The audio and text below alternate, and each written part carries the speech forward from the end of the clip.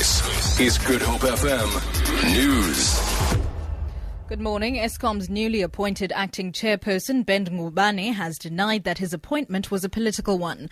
Ngubane was appointed after Zola Tsotsi agreed to step down as chairperson of the beleaguered Power Utilities Board. In the past month, the Eskom CEO, Tsediso Matona, and 3 executives were suspended, and now Tsotsi has resigned, leaving a leadership vacuum at the utility. Ngubane's reputation is also being questioned. He sat on the boards of the Land Bank and the SABC previously. However, Ngubane is adamant that his appointment at Eskom has nothing to do with politics. I was nominated unanimously by fellow board members when Mr. Tsotsi resigned. There's been no government interference in this process. Government is still able to decide who it finally appoints permanently. I reject this allegation that government is political interference.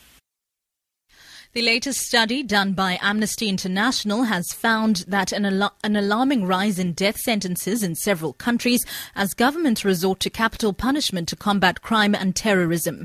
In its annual review of the death penalty worldwide, Amnesty says a number of countries used the death penalty last year to tackle real or perceived threats to state security linked to terrorism, crime or internal instability. Sasha Naidu has the details. The number of death sentences recorded last year jumped by almost 500 compared to 2013. This mainly because of sharp spikes in Egypt and Nigeria, including mass sentencing in both countries in the context of internal conflict and political instability. China, however, carried out more executions than the rest of the world put together. Amnesty International believes thousands are executed and sentenced to death there every year, but real figures are being kept a state secret. Organizations working with the homeless in Cape Town say adults are more prone to be victims of crime. This comes as police search for leads after 2 homeless men were allegedly assaulted and brutally raped in the CBD. The City of Cape Town says the incidents occurred earlier last month but only came to light recently following a report by a member of the public. One of the victims is still in hospital. CEO of the Haven Night Shelter, Hassan Khan. Adult homeless persons are more likely to be victims of crime than perpetrators of crime. It is the young that congregate in gangs and so on. Older adult males, females, they don't congregate in gangs. They have what one could call a street family, but completely at the mercy of young thugs. And we need to differentiate.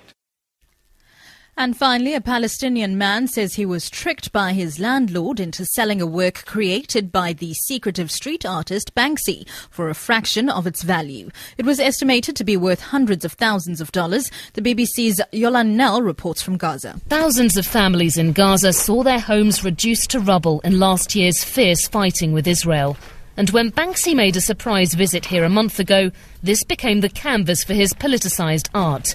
He painted a cat playing with a ball of mangled metal. On the door of a ruined house, he left an image of a weeping Greek goddess. But the property owner, Rabia Darduna, says he was tricked into selling it by a local man who pretended he was acting for the artist. The buyer told the BBC his purchase was legal. For Good Hope FM News, I'm Sibs Matiela.